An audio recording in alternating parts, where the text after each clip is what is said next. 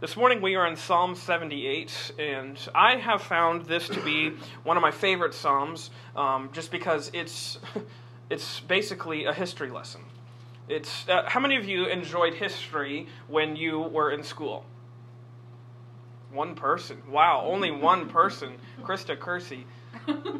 I did not expect only one person. Well, today, guess what? You are going to get a history lesson. So even if you didn't like it, today, guess what? You're stuck with it.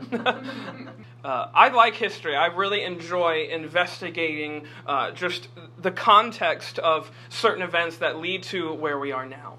I think it's a grossly misunderstood subject, that it's just about cold, dead facts about cold, dead people.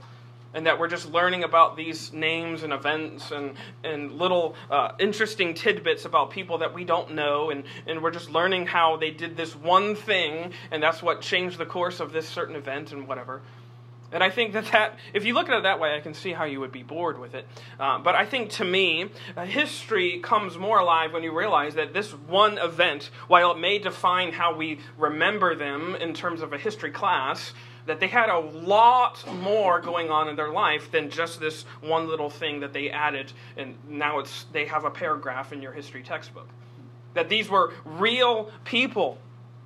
They had lives, and they had dreams, and they had hopes, and they had desires, they had families, they had good days, they had bad days.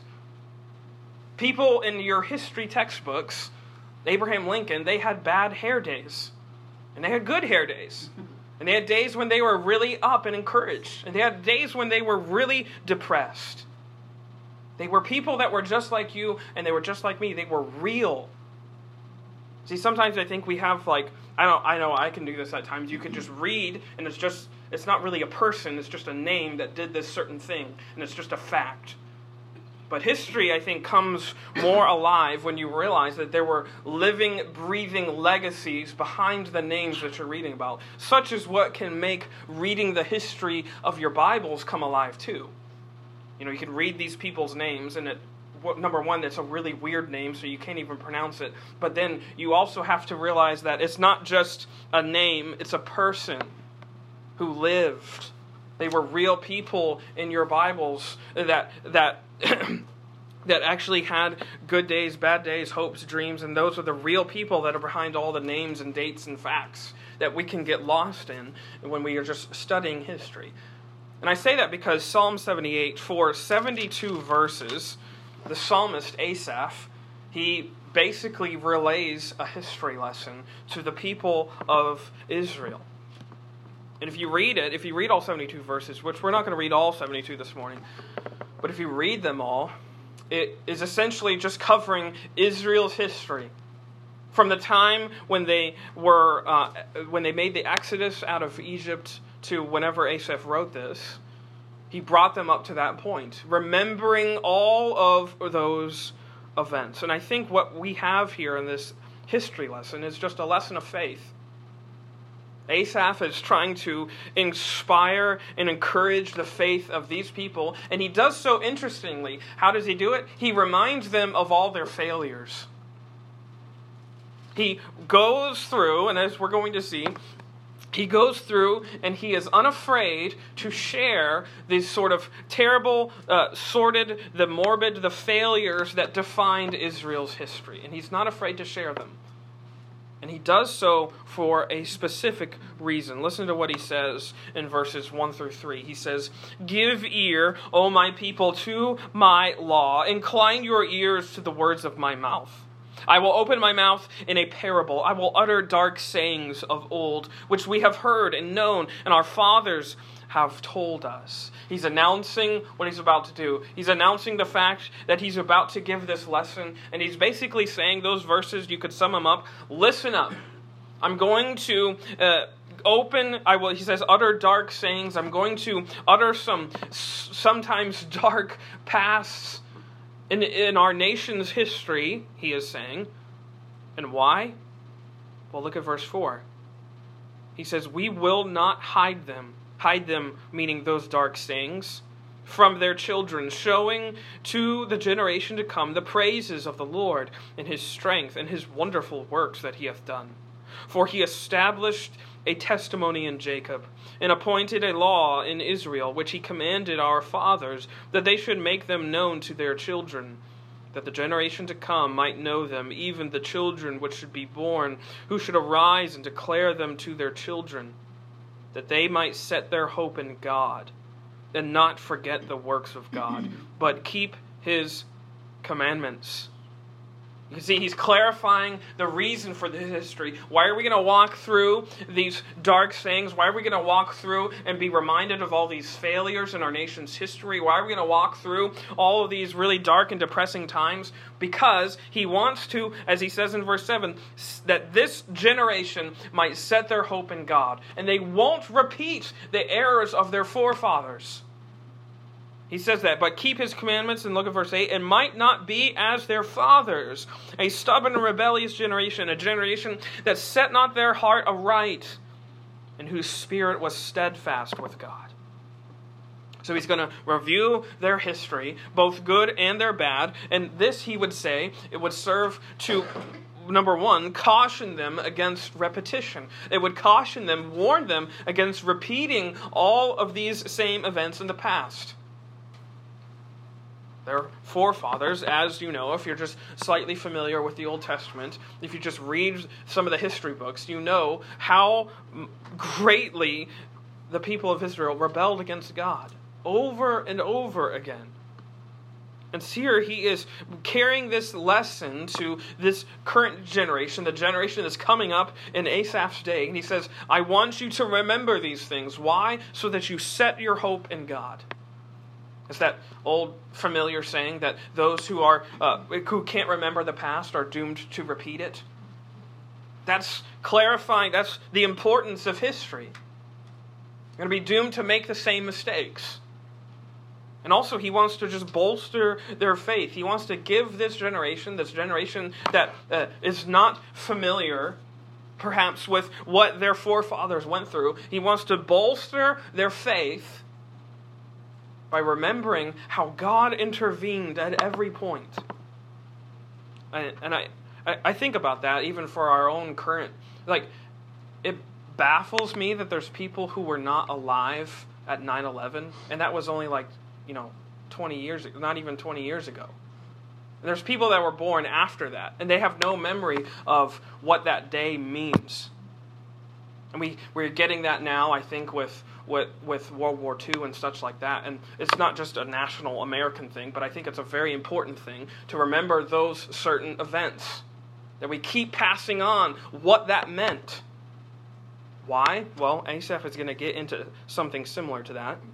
Because he's not afraid. I like how he says in verse 4 that he's not going to hide these things from their children. He's not going to sort of make them appear better. He's not going to make them appear as if they weren't as bad as they really were. He's not going to hide these dark sayings, as he says, but we're going to show them to them. Why? So they can see just how good their God was, so they can remember and understand, as he says, God's wonderful works that he hath done. This is the burden of Asaph. He's adamant about sharing this history. And he's adamant that they would learn from this history and that they would set their hope in God. So look quickly, I'm going to look at a couple things because he brings them through different movements in God's sort of intervening in Israel's life. If you look at verse 14, here I think he highlights God's provision for Israel really clearly. Look at what he says. In the daytime also he led them with a cloud, and all the night with a light of fire. He clave the rocks in the wilderness and gave them drink as out of the great depths. He brought streams also out of the rock and caused waters to run down like rivers. You can see exactly what Asaph is trying to do here. He's reminding them of how exactly and precisely and abundantly God met their needs. He provided for them. Yes, they were wandering in the wilderness, but what does he say? He led them. He gave them drink. He met their needs. Every single need that these people, the people in Israel's past faced, every need that they came up to, Jesus, God himself, met. And he didn't just meet it, he went above and beyond it. Because when they were lost, he led them, as it says. Or when they were thirsty, he gave them drink. Or jump over to verse 23. Because when they were hungry, he gave them meat. But I love these verses. Look at verse 23.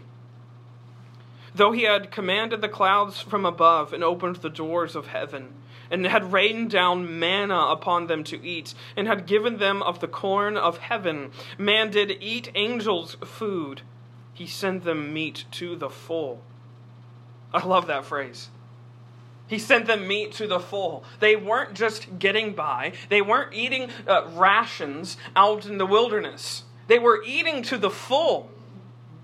And look at verse 29. He says the same thing. Verse 29 says, so they did eat and were well filled, for he gave them their own desire. They were filled. They were satisfied. Their needs were met. God's provision was precisely and above and beyond what they needed. He always met their needs. They weren't just getting by. God's provision was precisely, exactly what they needed. His provision for them was inexhaustible, as it is for us as well. But notice quickly, because in verse 12, in verse 13, and several others, which we'll highlight really quickly, he also highlights God's protection. So God provides for them, and look at verse 12 where he protects them. It says, marvelous things did he in the sight of their fathers, in the land of Egypt, in the field of Zon. He divided the sea and caused them to pass through, and he made the waters to stand as an heap.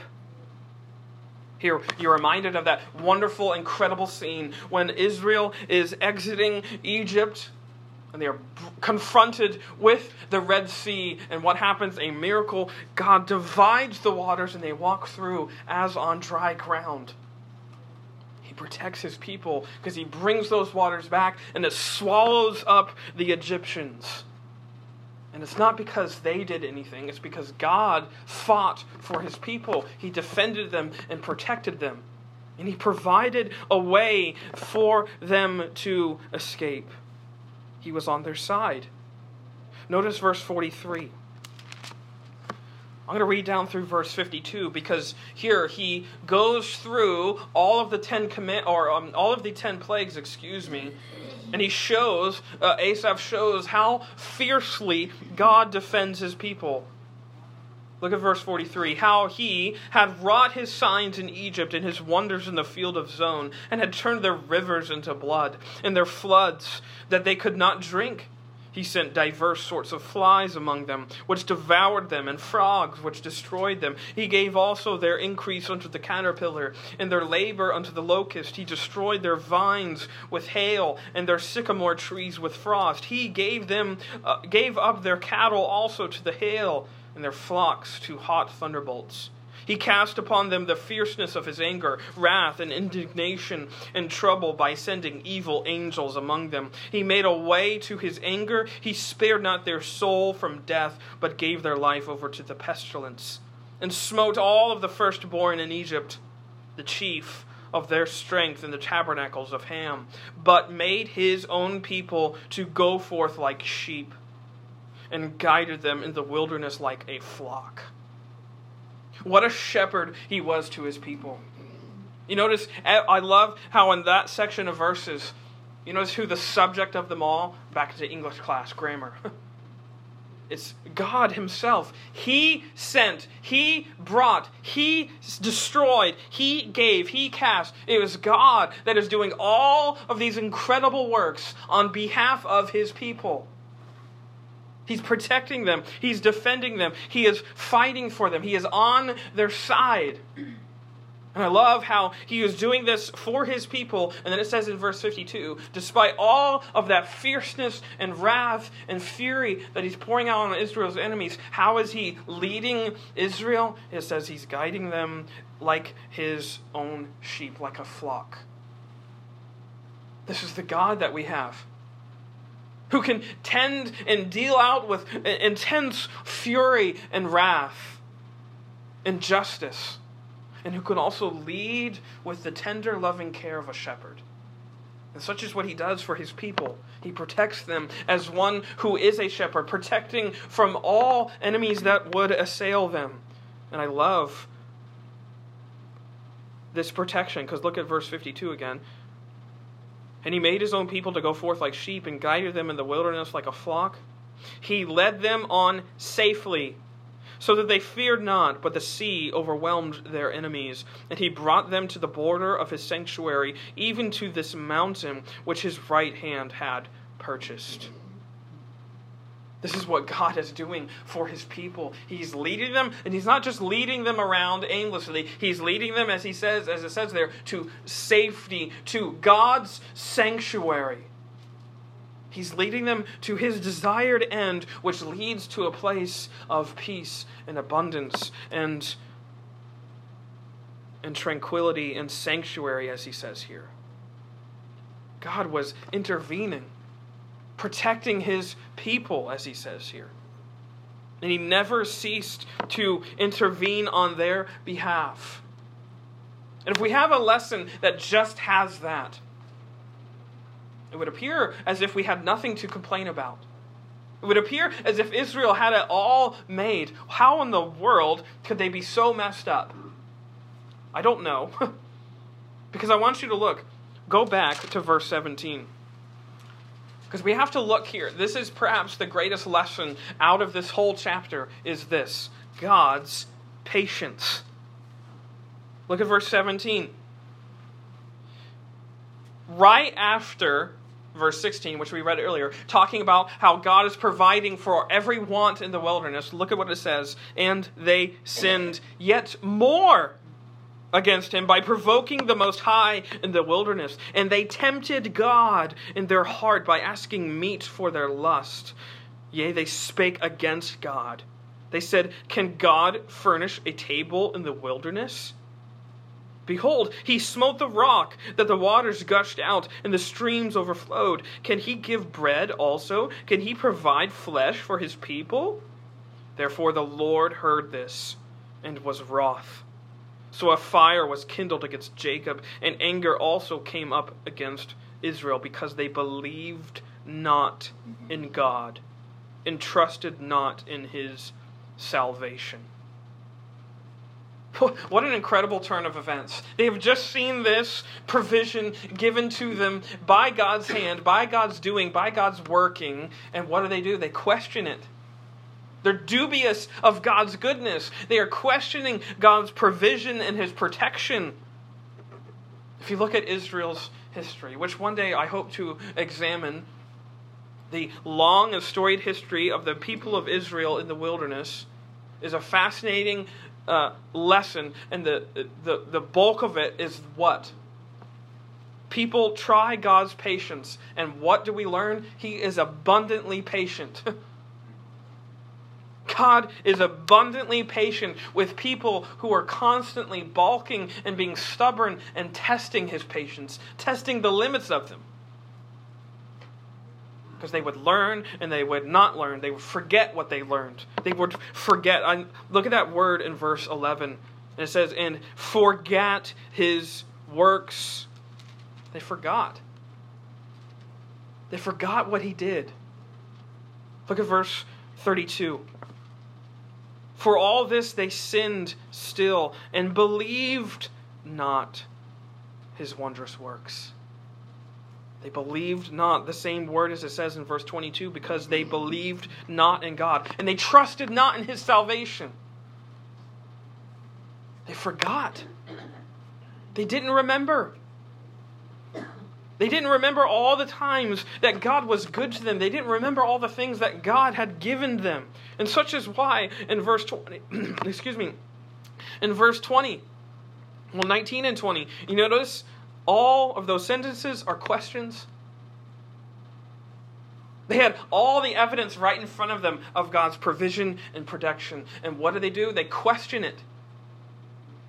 Can God really do this? Can God really make this happen? Is God really true? Is this really right? And then it says, after that questioning, they believed not.